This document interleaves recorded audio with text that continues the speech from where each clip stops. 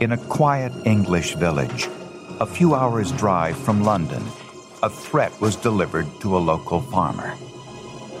Impaled on a fence post, a severed lamb's head, along with the message, "You next." The note said little about its author, but between the lines, it said plenty.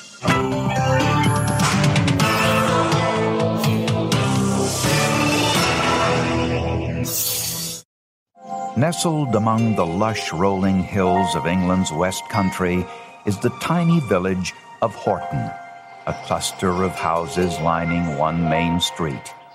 A farming community where life is simple, quiet, and peaceful. But in the spring of 1984, the peace and quiet was shattered following a series of bizarre events that took place here at Widden Hill Farm. 44-year-old Graham Backhouse and his wife Margaret lived at the farm with their 2 children. Backhouse had inherited the farm from his father, but by all accounts, Backhouse, a former hairdresser, was not having financial success as a farmer. He had to take over the farm. He had no option in the business. And there was pretty obvious that he was a kind of reluctant, grudging farmer. But it was well known that the farm was not making money. On March 30th, 1984, Backhouse reported a grisly and terrifying discovery. A severed lamb's head had been impaled on his fence post, placed next to it a note warning in large handwritten letters, "You next." Backhouse told police that this wasn't the first time threats had been made against him. He told me that he was receiving telephone calls of a threatening nature, even threats to kill, as I recall. Backhouse also told police about a threatening letter he had received in the mail, which said words to the effect, "You have ruined my sister's life. I'm going to get you, you bastard." Less than 2 weeks later, the threats turned violent. Margaret Backhouse was heading into town to do some shopping. She decided to take her husband's car because her car was having some mechanical difficulties.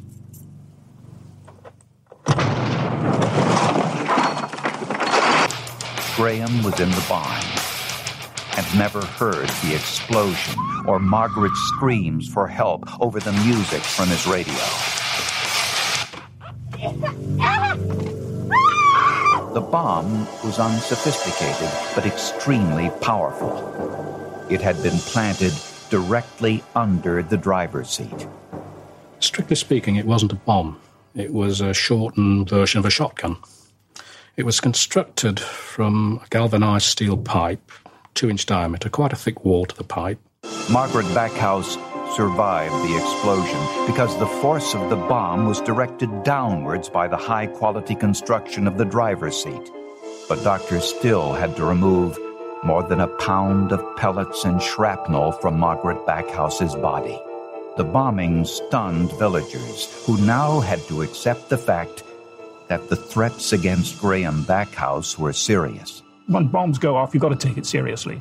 And people were thinking that there must be something behind this. It was the only possible conclusion that we all reached, that the bomb must have been for Graham Backhouse. But who wanted Graham Backhouse dead? And why?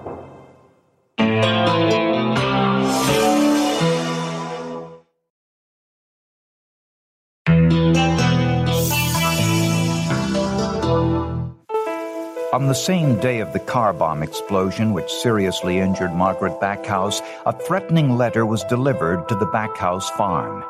And the message said something to the effect, "Came twice last week, but the pigs were about." The note ended with the words, "See you soon." The words twice and were had both been misspelled, and experts believed that the spelling errors were deliberate. Investigators also examined the note found beside the severed lamb's head, the one which stated, "You next." An analysis of that note revealed a possible clue. An impression from a circular doodle. When a doodle is made on a piece of paper, the pressure from the writing instrument leaves an impression on the pages underneath the original doodle. Doodle impressions can be found using a technique called oblique lighting, which casts shadows across the indentations of the paper. So that you can see the impression as a row of shadows, and these can then be photographed. Police asked Graham Backhouse to identify all individuals who may have wanted to harm him. He was interviewed at some length about who his enemies were, who his ex-girlfriends were, and things of that nature. Backhouse told police about one possibility. A former quarry worker named David Hodkinson. Backhouse said he once had a sexual affair with Hodkinson's wife. Hodkinson would have had access to explosives and was also an electrician who specialized in wiring automobiles. On the day the explosion took place, this person was in fact out of the country on holiday and had been out of the country for 3 or 4 days beforehand.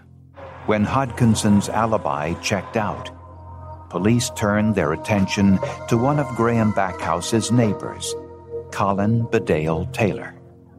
He was a retired engineer, seriously depressed over the death of his son Digby, who died in a car crash 2 years earlier. Bedale Taylor and Backhouse were involved in a bitter land dispute which they couldn't seem to resolve. They lived 200 yards apart. Colin Bedale Taylor was well liked in the small farming community. He was a woodworker and handyman who built this bench for his friends in the village with the words, "Bide a while," inscribed on the backrest. Despite the differences between Backhouse and Bedale Taylor, police did not seriously consider him a suspect in the car bombing. There was no reason to suspect that Mr. Bedale Taylor was in any way, shape or form involved in this incident. With no other leads, Backhouse and his family were given 24-hour police protection immediately following the bombing. After a week, Graham Backhouse began to resent the police intrusion and asked them to end the around-the-clock protection. Before they left, police installed an alarm button connecting the Backhouse home directly to the police station. Just 2 weeks later, the alarm sounded. When the police arrived at the farm, they saw a horrific scene of blood and death. Blood was found on the kitchen floor. The chairs had been overturned. And at the bottom of the stairs at the end of a hallway lay the body of Colin Bedale Taylor, Backhouse's neighbor. He had been shot twice in the chest. In his right hand, firmly clutched, was a Stanley knife inscribed with his own initials, CBT. Backhouse was bleeding profusely with gaping slash wounds on his face and chest. He told police that Bedale Taylor stopped by to ask how his wife was doing in the hospital following the car bombing. Without warning, Colin flew into a rage and attacked Backhouse with a Stanley knife. Me that set the bomb in your car. You should have been the victim, not her! He said he was doing God's work, blamed Backhouse for the death of his son, and admitted planting the car bomb. Backhouse ran to the hallway, grabbed his shotgun, and shot Bedale Taylor in self-defense. Police roped off the farm and called for forensic detectives to conduct an examination. They were particularly interested in the blood trails, the one they could see and the one they couldn't find.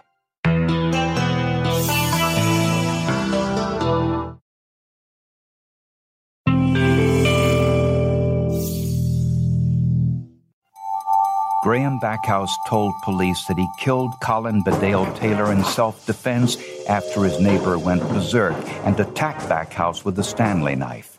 Backhouse said his neighbor admitted planting the car bomb and that it was intended for him, not his wife.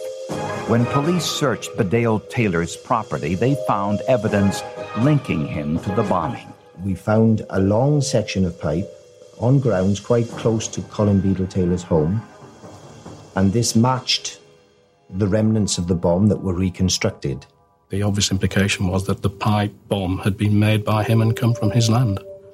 But forensic detectives were confused by what they found at the scene of the attack. First, the blood spatter on the kitchen floor told a story, but it was a story inconsistent with Backhouse's version of events. The staining was predominantly in the form of small, circular drips of blood. The circular drops of blood found on the kitchen floor were not consistent with a struggle, but indicated that the blood dripped from an individual standing still. Blood dripping vertically to a surface during a passive act of bleeding will form circular spots or stains. But if we have a violent movement of the body, a flicking of the hand, see a different shape of stain. They're more elongated, and some of the stains will show a tail shape to them, pointing in the direction of travel that the blood impacted the surface. And there was something missing. Backhouse said he ran for his life from the kitchen down the hall to get his gun. But police could find no trail of blood. We seem to have a man who was dripping blood profusely in the kitchen, manages to move over 15 foot of carpeted hallway without leaving any drips of blood. And police were faced with another discrepancy. Backhouse said he shot Bedale Taylor after his face and chest had been slashed, but his blood was not found on the gun. Had he been attacked before firing the gun, blood from his face wound or from his hands would have dripped onto the gun as he fired in self-defense. So both features missing from the gun suggested that he wasn't bleeding and hadn't blood staining on him at the time that he picked up that gun. The victim was found clutching the Stanley knife firmly in his right hand. The forensic pathologist found this highly unusual. When somebody's shot or when somebody dies, they go limp. So then I would expect to see the response or the body's response to being shot twice in the chest and death taking place simply to relax, and the knife would fall from the hand. It wouldn't be clutched tightly in the hand. And Bedale Taylor's right palm was bloody. When an individual holds a knife during an attack, the knife usually prevents blood from staining the entire palm. There's an area of the palm which is either very lightly stained with blood or not stained with blood. The knife protects that part of the palm. Backhouse's chest wound was also inconsistent with the struggle. Because normally, if you're cut, you withdraw. Your body jerks away. So how on earth are you going to get a wound which then travels almost half the circumference of the chest? In a one-to-one confrontation, I would never expect to see that pattern of injury. And Backhouse had no defensive injuries commonly found when a person fends off a knife attack. They actually grab hold of the weapon itself, and they get cuts across their fingers and the palm. And sometimes you find that they've tried to block the weapon, put their hand up, and they get cuts in the back of the forearm or the side of the forearm or on the back of the hand. None of these were present here. And there was something else. When police searched Backhouse's study, they found a notepad. On one of the pages was a circular doodle. The ink doodle found on Backhouse's notepad was identical to the impression found on the U-Next note. It was a whole series of circles, quite a complicated thing. The impressions were quite deep so that you had a good photograph and you were able to get a good alignment and you could see clearly that it came from this doodle. It was exactly the same. There was no doubt whatsoever about it. Proof that the U-Next note was written on Graham Backhouse's own notepad. We now had a document in the form of the U-Next note that we could positively link with Widdenhill Farm. Police believed they could now piece together the bizarre events which led to the cold-blooded murder of Colin Bedale Taylor.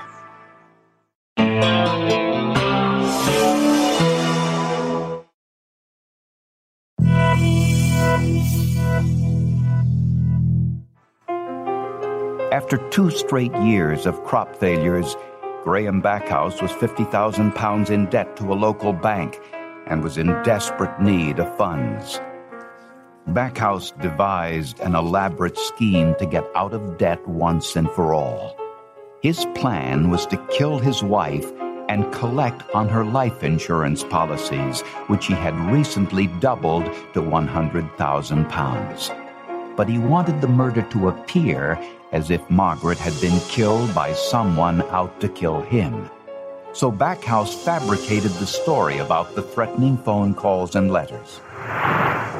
Backhouse himself wrote the "You Next" note and impaled the severed lamb's head on his fence post, establishing the ruse that someone was out to get him.